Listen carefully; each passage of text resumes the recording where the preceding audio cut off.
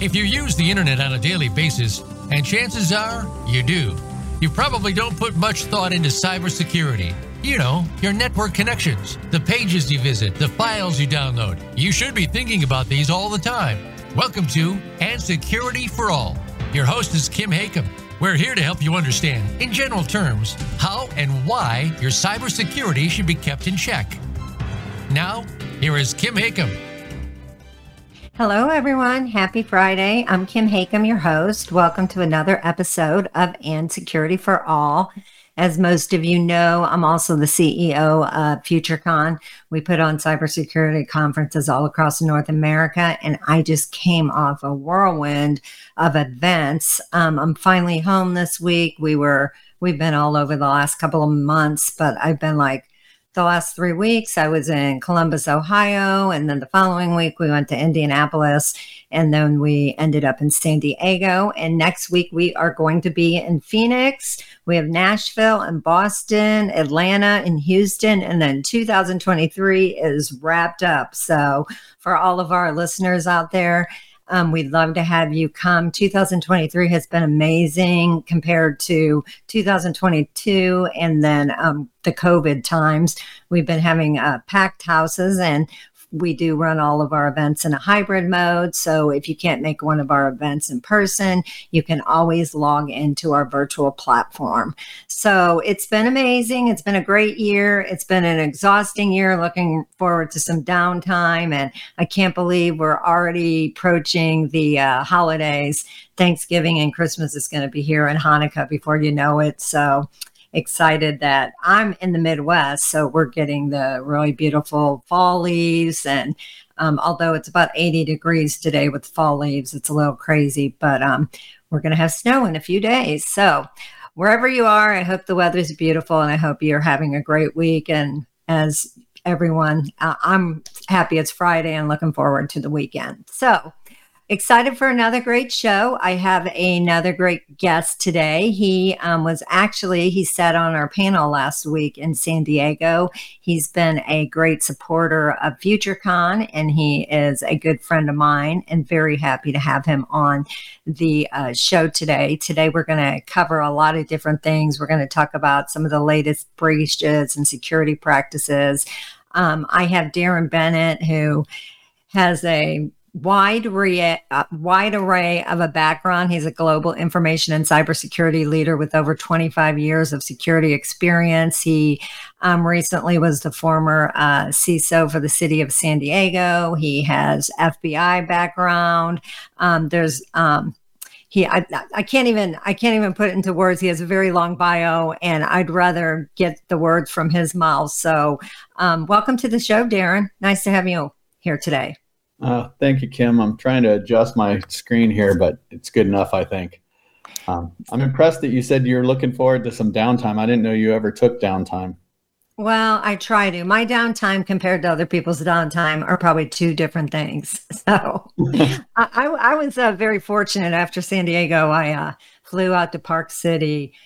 We have a condo out there, so I kind of had 5 days of downtime in the mountains, and it was awesome. So waiting, and it's snowing out there now. So before we know it, I think you're a skier, aren't you? I am. I ski and snowboard, and if you call me a skier, then my snowboarder friends don't like that, and if you call me a snowboarder, my skier friends don't like that. But I like them both. They're just different. So yeah. So you have kids. Are they snowboarders or skiers? They're mixed.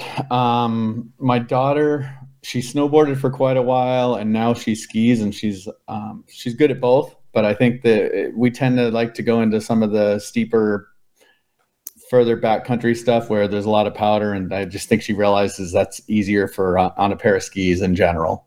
Yeah, well, can't believe it's that time of the year. And last year in Park City, it was insane. All the snow they got, and I hope it doesn't I'm afraid for the city. I mean, they say they can handle it, but that was insane. I don't like snowing when you have that much snow. I don't like skiing when there's that much snow.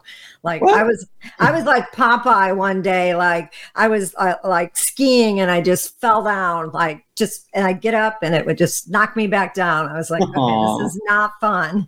But anyway, this is not a ski podcast, but it's always fun to talk about some of the things coming up. But I appreciate you being on the show. I know it was the last minute. We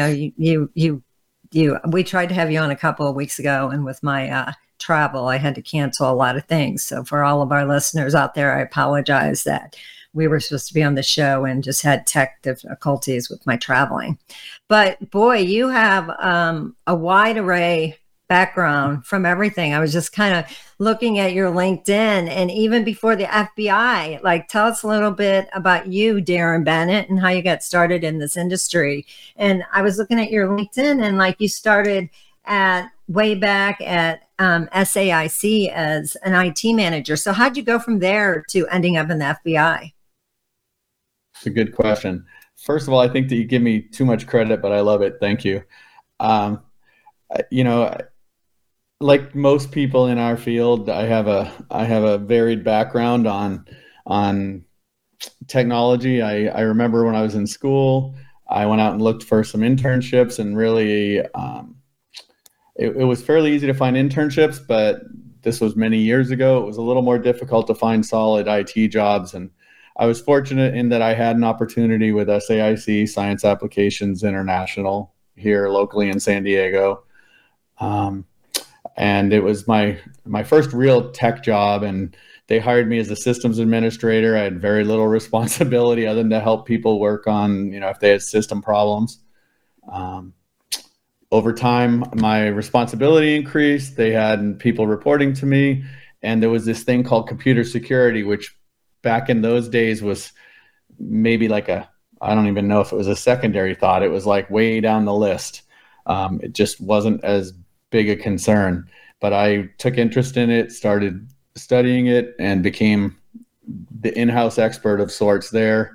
After working for SAIC for almost 10 years, I knew some people at the Supercomputer Center, found out they were hiring, and applied. They were hiring a chief information security officer. I think I was very fortunate there as well that I must have interviewed really well, because I understood security. I even taught some security classes for SANS, some very basic ones at the time.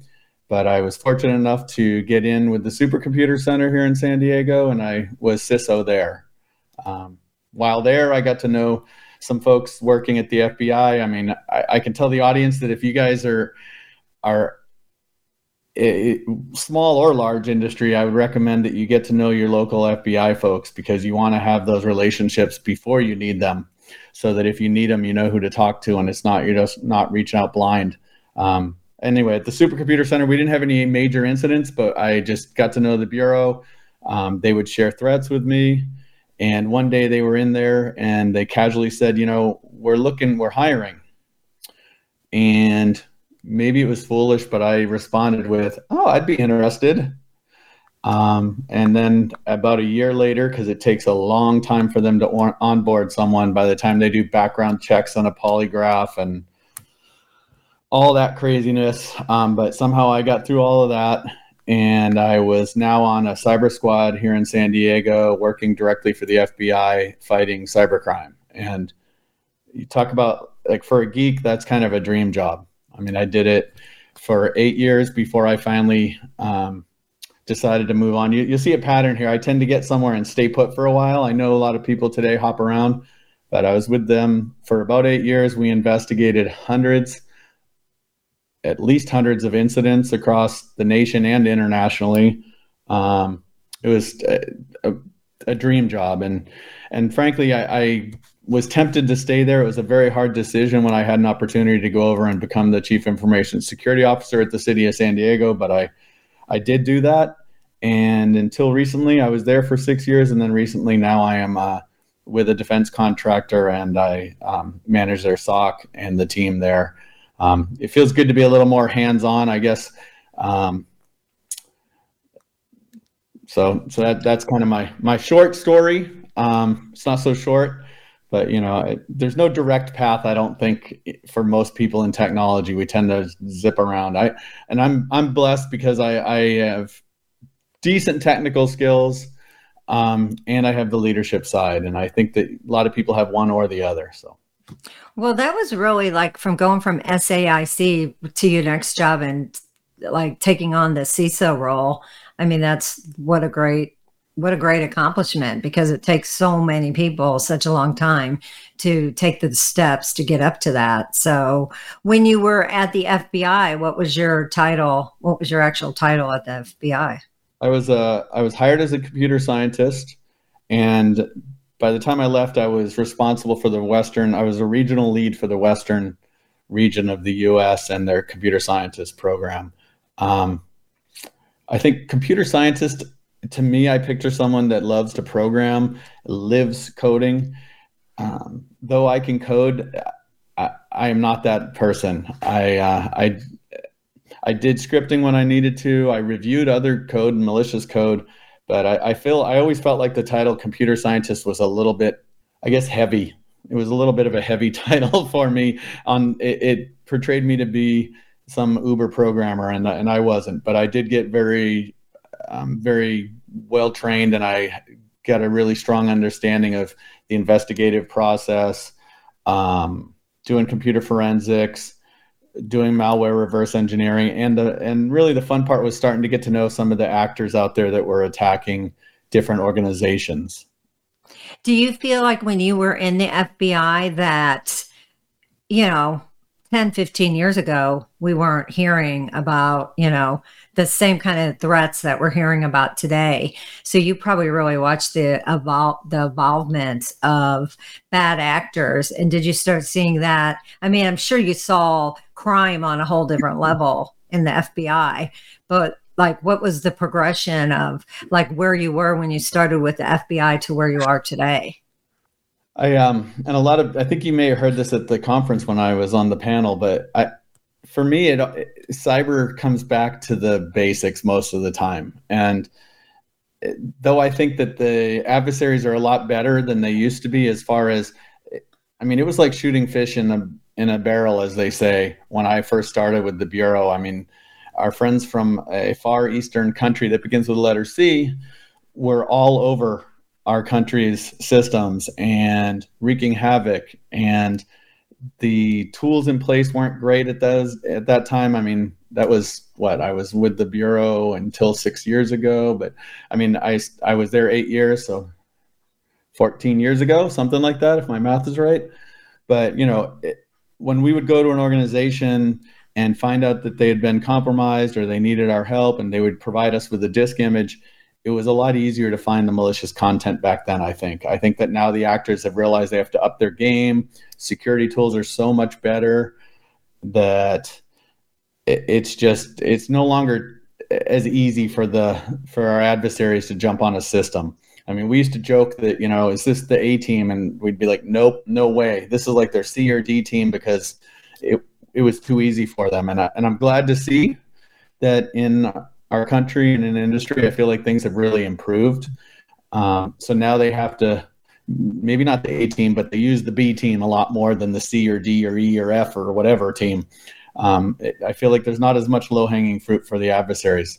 And that makes it more challenging for us that are doing engineering and analysis, though, as well, because now, the things that are successful are more advanced and harder to see. But as I was saying in the beginning, I think that it comes down to the vast majority of intrusions that I saw when I worked at the Bureau were not because the hackers were super elite gurus. It was because systems weren't patched and a known vulnerability was open.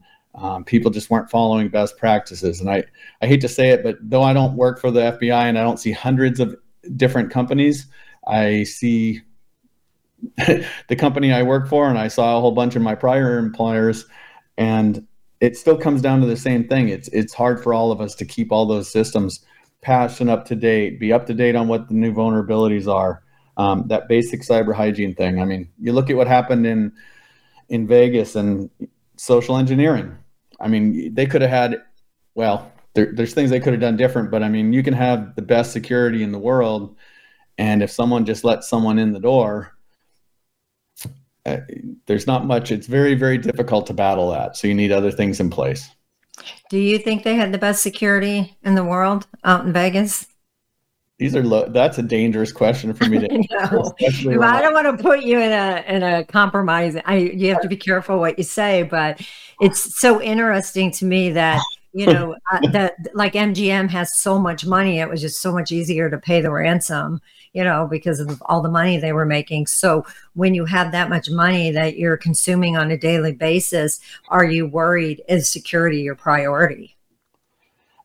Well, it's always about business needs, in my opinion. If you're a mature organization and you really care about security, you're looking at balancing your business needs versus your security needs. And you can have a perfectly secure environment, but you're not going to be able to do business. And you can have a easy to do business in environment, but if it's not secure, then that can collapse your business or impact it, as we saw. Do I think they had a great I think that they had a relatively mature security program. I think that one thing I've respected, at least from what I've been hearing, is they didn't claim they had perfect security over there. I'll tell you this, if anyone comes to me and tells me if they're a large organization and they say that they're hacker proof or they've got a perfectly secured environment, that's just silly. I mean, to me, that's silly. There is no such thing. It's like if you say that your house is perfectly maintained, that there's no work that needs to be done. There is always things you can improve. The paint's getting old, or hey, we could use new pipes, or we could get the floor redone. Or dust in the corners. And I think that's part of what makes our job so challenging, is just trying to figure out what are our priorities and how do we keep our house clean or together. And let's make real sure that the critical items are the first on that priority list and that they're protected accordingly, because it's almost impossible to make everything perfectly secure, but you can pick your targets and know where your assets are. Yeah, I can relate to that on a different analogy, because I live in a 100-year-old home. So there's never anything, you really do have to pick because there's always something that has to be fixed, that's just how old historic homes are. But so let's talk a little bit, so you leave the FBI, you go over to the city of San Diego. And what was that transition like for you? And what were the similarities to working for the FBI and then going over? You're still working for the government, so I assume there was a lot of still the bureaucratical stuff. But what was that? I was in the Navy, so I can say that. I understand the government. I didn't know you were in the Navy. My father retired from the reserves after serving in the Navy, and he retired as a Navy captain. So I have a ton of respect for you guys that serve. Thank you. Well, I wasn't I was actually out in Coronado for a long time. So it was, yeah, I think the Navy is pretty cool, but I did not retire. I had 6 years active and 4 years inactive, but I had a great time because we weren't in war or anything. That was pre-Afghanistan and everything. So my time is certainly not like the people that are serving our country now. So kudos to all that. But anyway, going back from your transition from the FBI to the city. The transition, I mean, I worked for some great folks and with some great folks at the Bureau, and it was very, very challenging for me. It still is. I still look back and go, I went to a good thing from a good thing. So it was really tough to make the decision to do that. I felt like I could stretch myself a little more in the CISO role for the city, and that it's very different. I mean, at the Bureau, we're the ones doing investigations. We're the heroes. When something's going wrong with someone else, I don't know that we're the heroes really, but we come in and they're welcoming us in, hopefully.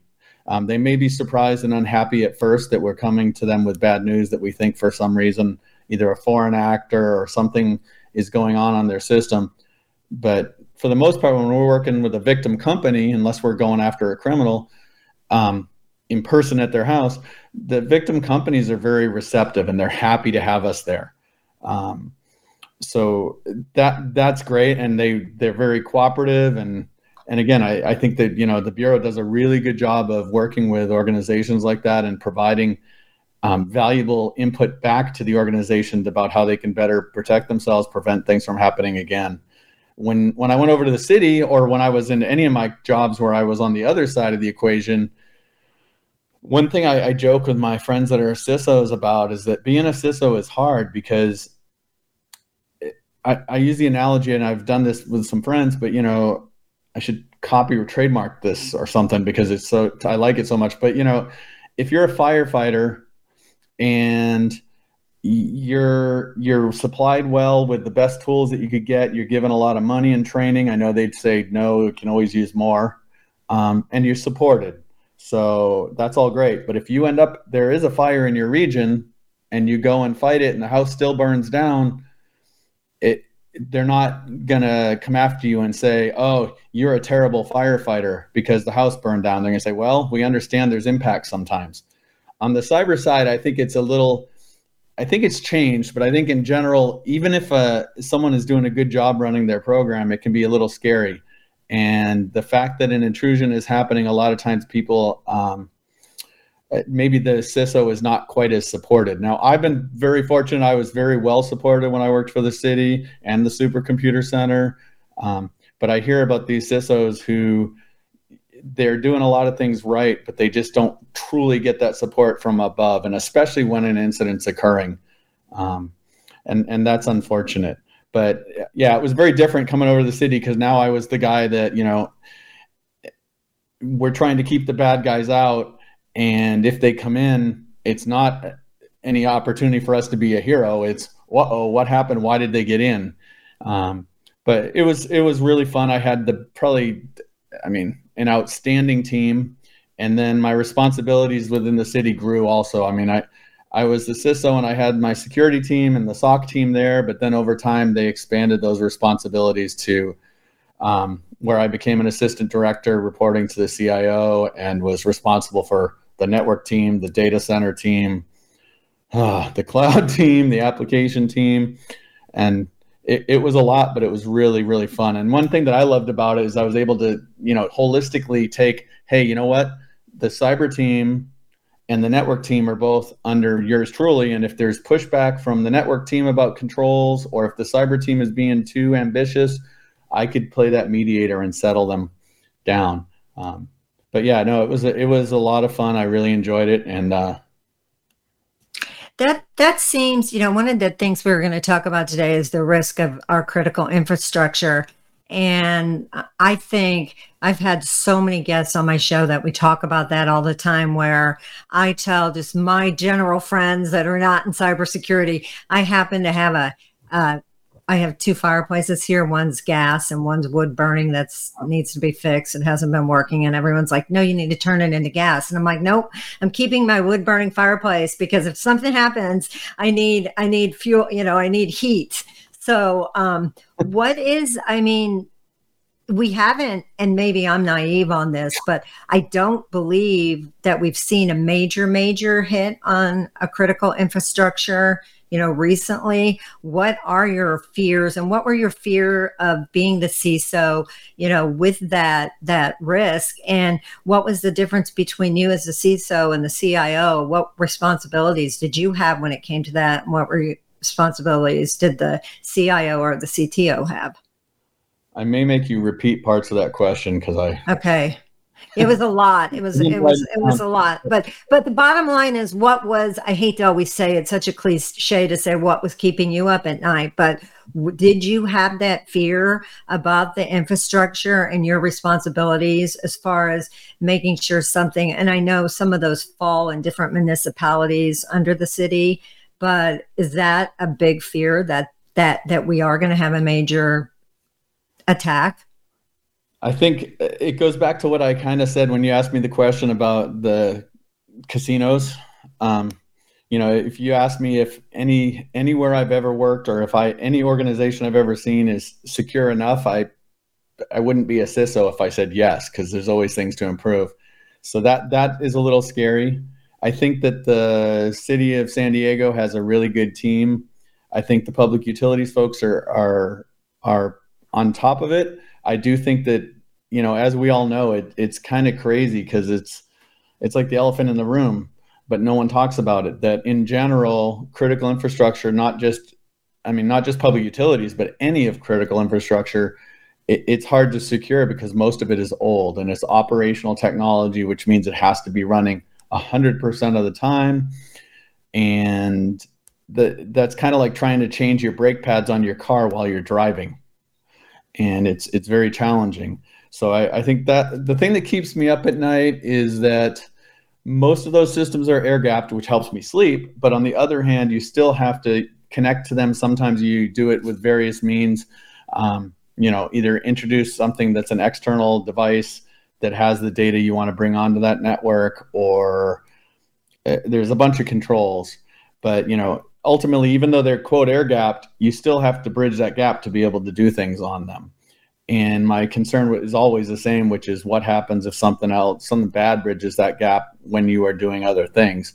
The consequences can be really high. And there's a lot of controls in place. And I think that really this past year, organizations like CISA and just the government in general have ratcheted down a little bit, saying, it's not good enough to just have it air gapped. You really need to be putting controls in place. But yeah, that environment is one that it's no matter where you're at, it's a little scary to have it hosted. And then, if you want hellfire and brimstone, I asked a friend of mine who was a specialist when I was working at the Bureau, I said, what are the consequences of a public utilities system going offline? He said, it depends. And I said, what's worst case? And he said, well, we won't go there. But one thing that would be bad would be if you lose power, which isn't even a failure of your public. I guess it's the electrical part of public utilities, but it's not a failure of the water department.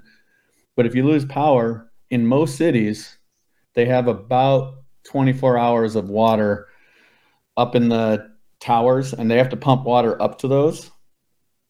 And so basically, if you lose power about 24 hours later, people are going to start having trouble flushing their toilets and getting water out of this faucet. And for me, that just shows how important. Now, there's a million other things that the emergency services folks have in place. They have ways to bring in water remotely. They have ways to bring in diesel generators to supplement that if that happened. But human beings don't do well without water. We can get, even if we're cold, as you said, Kim, cold is bad, but we usually have some time. Without water, human beings don't do very well. So that was something that always concerned me. And again, there's a million things in place to help protect that. It's just, I don't know. It's like being in an emergency room. It's no matter how good the security is for that, it's such a critical set of systems that you really have to continue to push and be diligent. Well, I have a lot of guests that kind of freak me out. So I have like water delivered all the time by Amazon. I'm like, let me just have a case of water. And I just do it once a month, but I have a ton of water in my garage. But it's interesting. I had a CISO on here probably a month ago, and he's a CISO out of St. Louis. He lives on a farm, and he's one of these people that almost like lives in a bomb shelter, ready for the worst, and my team's always in the background, and we get off and we're like, okay, we got to get our supplies stocked up. Are you that person? Do you try to, keep its supplies in case something would go down? I'm bad, and my style. So I'm going to tell you what came first to my mind, and it's not cool, but it's just me. Okay. I know what you're going to say. I have toilet paper. Did you know that? Toilet paper. Okay. You remember back in the beginning of COVID, all the stores got rushed, and I'm like, of all the critical, I understand that that's not pretty if you don't have it, but I'm like, of all the critical things, the world rushed for toilet paper. But no, yes, I have some water.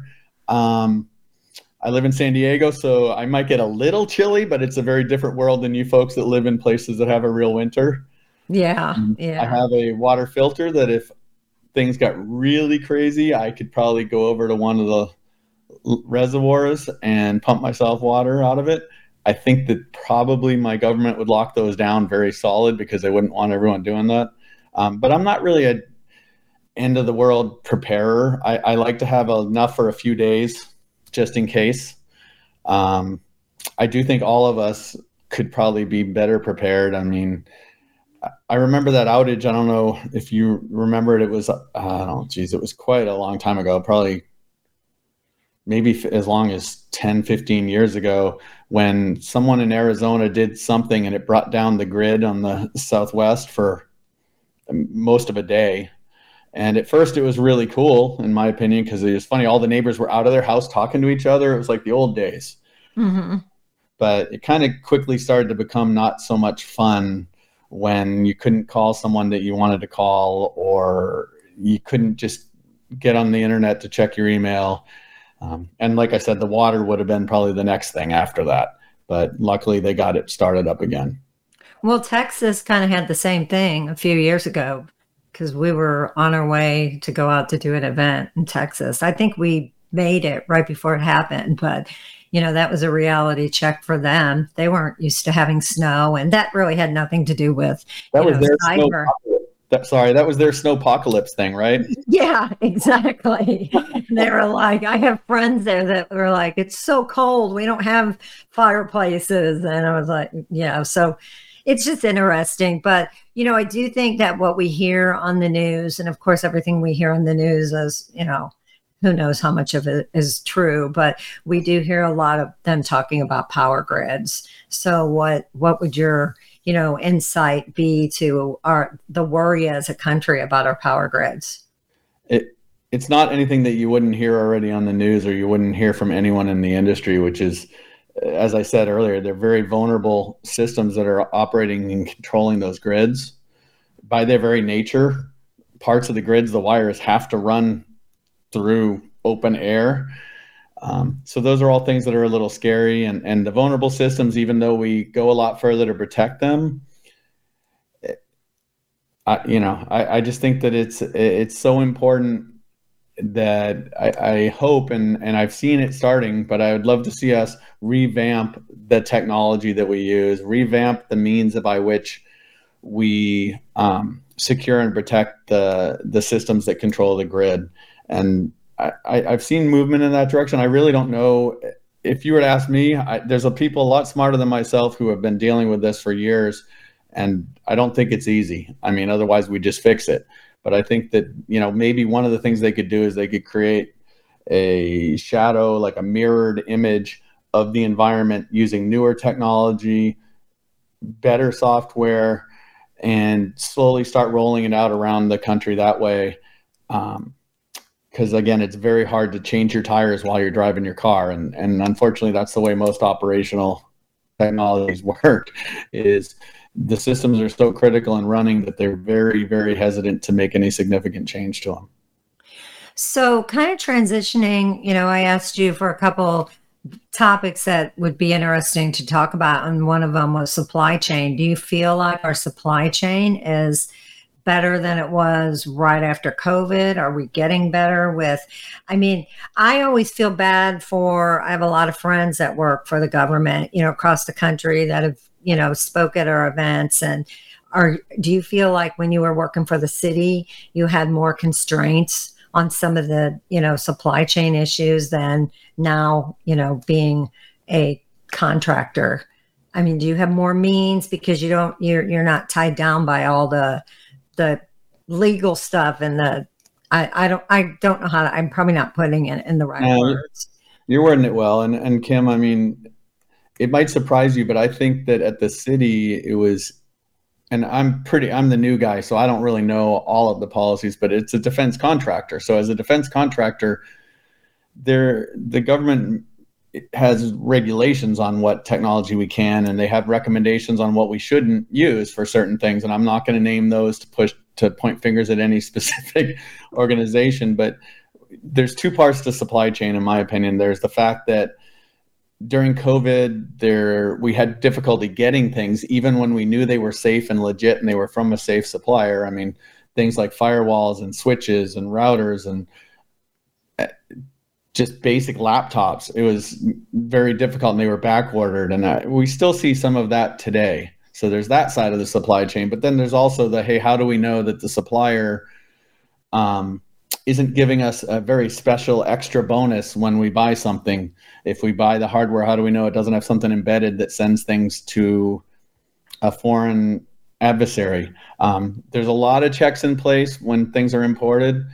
Again, it's a hard one to do. I think that yes, to answer your question, I think it's improved a lot. And I think it's something, though, that we're going to need to continue to be very diligent on.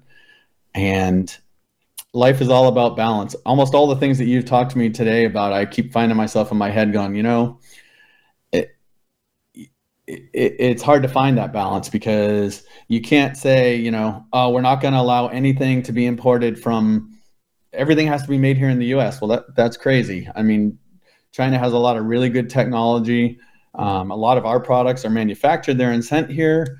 So we just have to figure out how we do that in a way that we can trust but verify, or maybe even verify and verify again. But we want to be able to use that technology that our peers and our friends, or maybe our not great friends but our business partners, offer. At the same time, we want to be smart about it. And I think part of that too is I love the fact that if you're a commercial company and you're doing research, you might have an environment where you try new hardware that you're not as sure about, how it went through the supply chain process, because you're not putting any sensitive data on it. But if you're a government contractor and you're developing something important, critical, and classified, then you need to use trusted hardware that where it came from and that's been checked out. So how much of our supplies, as far as in a technical aspect, are coming from like Taiwan? Do we have a lot of our switch from, I'm not really educated on it. I just know that if things would happen bad to them, would we be in trouble? I don't know. I'm not a procurement guru or a logistics person. I just know what I see, which is in the past few years, we definitely have had difficulties getting all kinds of computer technologies. And I think that some of them are here. I know like the port up in LA was having problems because they didn't have enough staff to offload. So boats were sitting in the water waiting with the technology. I think they straightened some of that out. I don't know specifically with Taiwan. I know we get a lot from there, and it's a global world we live in. So as we saw with COVID, and as we've seen during other times, anything that impacts any of our large peer countries, it certainly can impact us. And that's just the nature of the world. I don't know that we can undo it. Yeah, I don't either. I know. Good question, though. Well, it is just because of the times that we're living in, and I try not to go too into politics and what's going on, but it is. I found myself, it's so interesting in San Diego, just my Uber rides, like my Uber drivers, they're really, most of them seem to be from the Middle East. And it's interesting hearing their stories and how they ended up in San Diego. But you also now today have to be careful what you say and who you talk to, because, it's just interesting times that we live in, and how much, where do you have any concerns? Do you have any concerns of, should we be concerned right now with everything going on overseas, of what kind of products, what supply chain you're getting now, Yeah, I mean, absolutely. And I think that, you know about this as well, because we've talked offline, and I know you've heard it from everyone else. I think even if you're buying something in our country, even if you're buying something completely US made and it's a trusted org, you still need to do, and this is the hard part, like, where do we get the expertise and the people that know how to analyze computer chips or technology? You don't, unless you're a very large technology company. And even then it can be difficult. But I think it's, you just need to use good sense. I mean, if I remember correctly, Kim, you have a background in New York and I have one in Boston. And I tell people that whether it's the internet or purchasing technology, I feel like we need to just be smart. We can't, just because something's on the internet and the internet is now sitting in our home, doesn't mean we need to treat it like it's someone that we would trust in our home. And I would say the same is true if you treat the internet or you treat purchases of technology just like you would interactions in the big city. I think that's a safe and smart way to do it. Do you still go out and enjoy the technology, or for the city analogy, do you go out and enjoy the city? Absolutely. but do you trust every person that's trying to sell you something? No way. Do you go, hey, that handbag must be real because they said it was? No. And I think the same is very much true there. And same when it comes to something as simple as phishing emails or social engineering. We have to be very, very cynical or very questioning of everything. But that said, you still want to be able to get out there and live. So kind of switching gears to like legal concerns, and how have you seen the change since you, maybe even all the way back from the FBI, as far as some of the, how is the government, getting involved and, just putting some sort of restrictions on, what companies, are we ever going to see companies tariffed for, having a ransom and not having the proper, proper security posture? Where do you think we're going to see that? So I need to, before I say anything, I need to say something I should have said right out of the gate, which is I'm not speaking on behalf of my new employer or my past one, for that matter. Okay. But I think that the government has a lot of regulations already in place. There's a lot of frameworks and policies, and they're always trying to come up with new ones. I think that, I don't know. I think that a lot of the best practices are already known and required. It's just they're not really enforced or monitored. And again, in the last few years, this has changed. It's gotten much, much better, but I think that needs to continue. It's scary for me to say that because, regulation is not everyone's favorite thing. But I think that's real important. I think it's also, I don't know, it's challenging because sometimes the regulations that can be put in place, like when I was working with the Bureau, sometimes we would go to companies that are highly, highly regulated. And I would talk to the folks and they'd say, you know what, we're so regulated that we can't use or implement some new technology that would actually make them much lower risk. That's a big challenge. We have Farsad, who I believe is out of California, and he said, as a SOC manager, do you think that one day AI tools can fully manage SOC without any human interaction?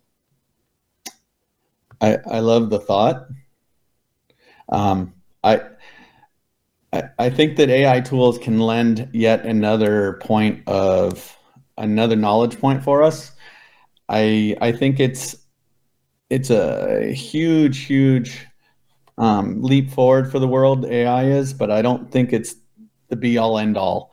I think we're hopefully, in my time frame anyway, we're quite a ways off from robots completely taking over. And I think AI will radically improve the SOC over time because it knows it can track and it learns what is normal behavior and what's unusual, and it alerts on it, and it can even take actions. I don't think that it's going to eliminate the need for human beings.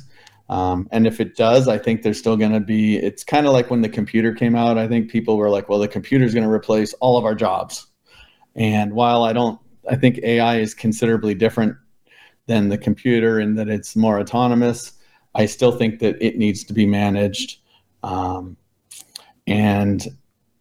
no matter how human-like something is, I think you still need the human brain to come in and look at the ones that are the one-offs that the AI model is trained on, but still doesn't understand.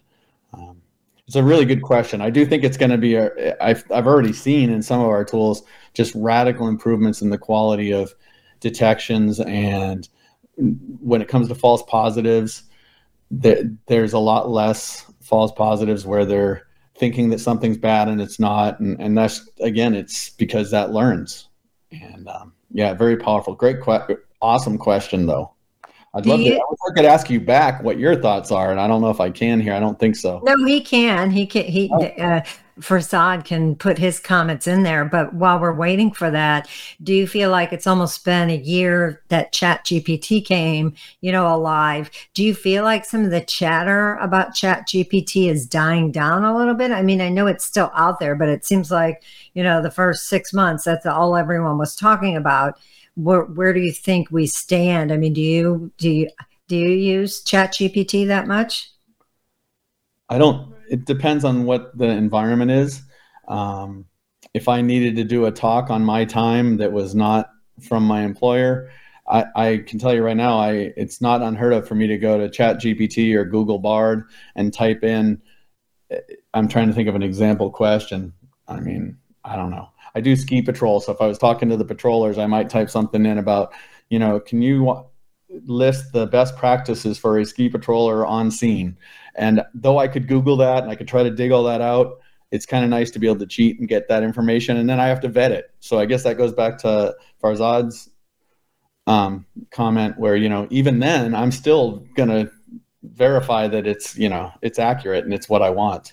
Well, I did make a mistake with it when it first came out. I had a guest on the show and I just threw her bio in ChatGPT and I used it and I didn't check it or verify it. And she's like, well, actually, that's not correct. And it worked out well. I was like, well, this is the perfect example why you need to verify everything. And I admitted what I did and it ended up being kind of funny, but and it's good for, like, I've had verbiage on some of our marketing content that's nice to throw in there and get something new to reword, because you sometimes get in your own mindsets and it's hard to reword something. So for those type of things, I think it's nice. And we had something done by somebody and we threw it in to find out if it was done by a human being or a ChatGPT, and ChatGPT will tell you that was done by a human being, not ChatGPT. So some of those examples are great. And I can tell,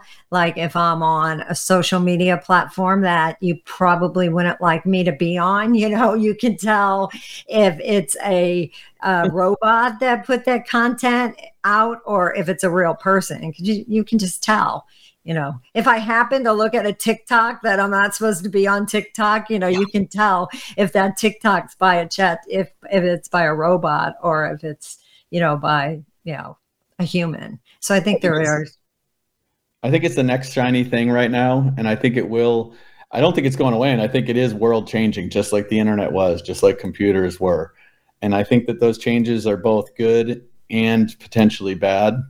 But I think, and your example is a perfect one, Kim. I mean, it came back with a partially correct answer. And there's a bunch of issues with AI and those tools too. I mean, they're only as good as the information you feed them. And I think even human beings over history, you can go and ask a group of academic geniuses about some question to do with biology, but perhaps they've already formed an opinion and maybe they're wrong. I mean, it happens. So the information you're going to get back from that group of experts is not necessarily good. Unfortunately, if the models, the learning models are receiving bad information, they will give back bad answers. So we have to take that into account. And also any information you put into those models, it's the right to be forgotten or the right to request that your data be taken out is, well, to me, the internet is forever regardless. So to me, the same rules should apply for the use of ChatGPT and other, Bard and other AI models that exist for just general social media, which is don't put anything on there that you're not willing to give out to the world forever. But with AI, it's extra difficult to get that out. And the best analogy I heard, and I don't know if it's completely on base, is it's kind of like if you're teaching in a classroom and you say something to your class that you shouldn't have maybe released, and you tell them, I don't want you to share this. Okay, there's a chance that that'll happen. If you tell them something and you don't realize that you told them something you shouldn't have, and they go off and talk to their friends in between classes, and then the next week you tell them, by then so many people have queried that information and you don't know where it branched out to. And I think that's one of the issues with the AI. But I think it's a wonderful, powerful tool. I think that we, as Farzad mentioned, we can use it for a lot of good to help improve our own SOCs, improve our own security, improve our grammar. Unfortunately, I think that the adversaries can use it to improve their attack methodologies, or if they're writing emails. We used to, when I was at the Bureau, I mean, literally it used to be, all of the email phishing training would tell you, hey, watch out for misspellings, watch out for bad grammar. First of all, that could have been me because I do that. But now what our adversaries in foreign countries do is they'll use AI to write the phishing email, and it has better grammar than I have. And that can be a challenge. Yeah, I agree. Definitely. Just a really quick example. A friend of mine that's a professor, just put a paper in for one of her classes to see what ChatGPT would come back with. And it was like a C paper. She's like, well, if my students want to use it, they're going to get C's, but if they want to use their own content, they're not going to get a B or an A, but that was 6 months ago. I'm sure it's going to evolve, I'm sure. I don't know everything behind it, but I told you this hour is going to go fast and we're down to almost 3 minutes, but what would what would some of your advice be to our listeners? We didn't get to hear Frazad's, input back, but, that's for a different show, but what would some of your advice be for people on an everyday practice to just keep their security posture in check as a just normal human being, and not even talking about, a company? Just what's your best advice to everyone out there?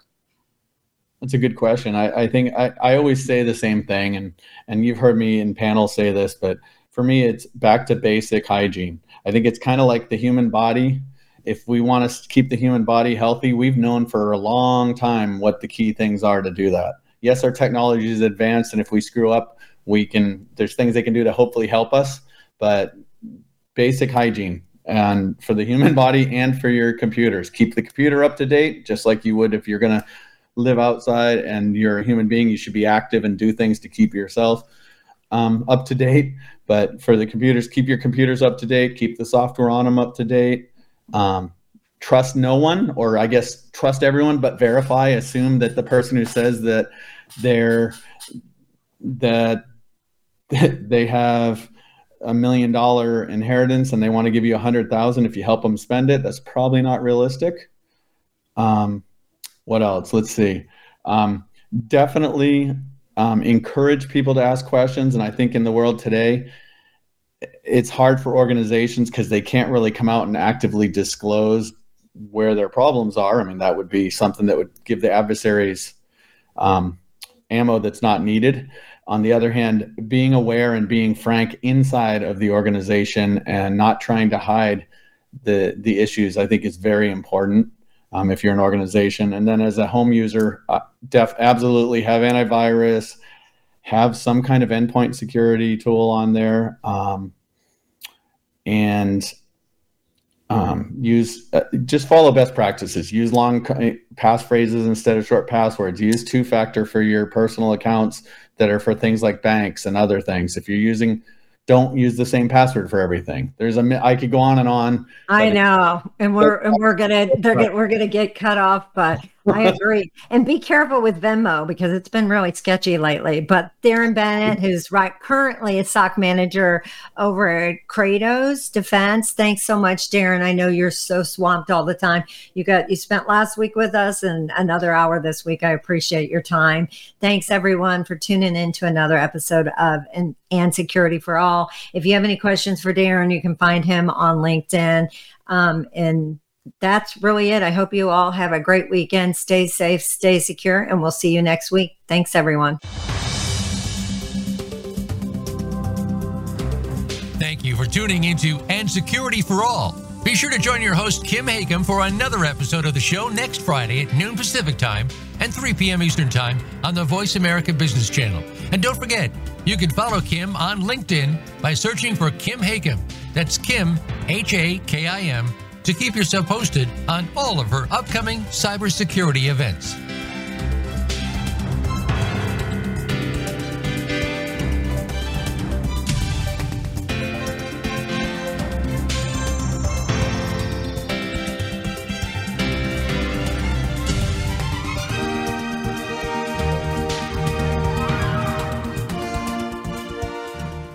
Are you a cybersecurity professional that needs to earn continuing educational hours? FutureCon Events brings high-level cybersecurity training discovering cutting-edge security approaches, managing risk in the ever-changing threat of the cybersecurity workforce. Cybersecurity is no longer just an IT problem. To learn more about attending a virtual event, go to futureconevents.com or email info@futureconevents.com. or follow us on LinkedIn or Twitter at FutureCon HQ.